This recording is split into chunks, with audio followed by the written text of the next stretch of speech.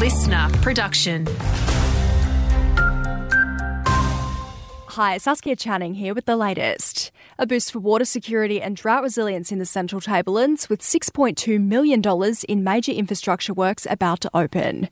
It includes a $5.5 million pipeline connecting Cowra to the Central Tablelands water systems. There's also more than $500,000 for Cabonne Council to look at infrastructure options to future-proof its water supply.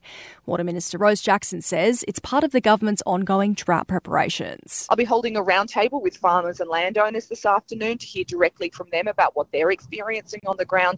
The Central West RSPCA shelter is hoping to find loving homes for 14 furry friends this weekend, lowering their adoption fees to just $29 as part of a 3-day adoption drive. Spokesperson Christy Blake says, though, all of their other usual adoption procedures still apply. We'll make sure that we're talking to everybody that comes in about what they're looking for and what sort of companion they're wanting to add to their home. And our adoption counsellors will be able to support everybody in picking the right animal that suits their lifestyle and their home environment.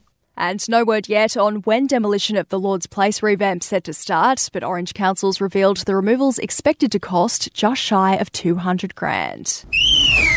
Having a look at sport, the National Indigenous Knockout's making its way back to Dubbo this weekend. The event aims to promote health messages and foster physical activity amongst First Nations communities while getting around some games of touch footy. We have divisions for the 12s, 16s and Open, so a wide range of age groups, and they're all mixed divisions, so we see some parents playing the same teams as their kids. Spokesperson Lauren Prashino there. And 2 days across the Bathurst and Orange cricket comp will continue this weekend. Centrals will resume at 2 for 55, aiming to chase down the mammoth target of 392 left by Orange Sims.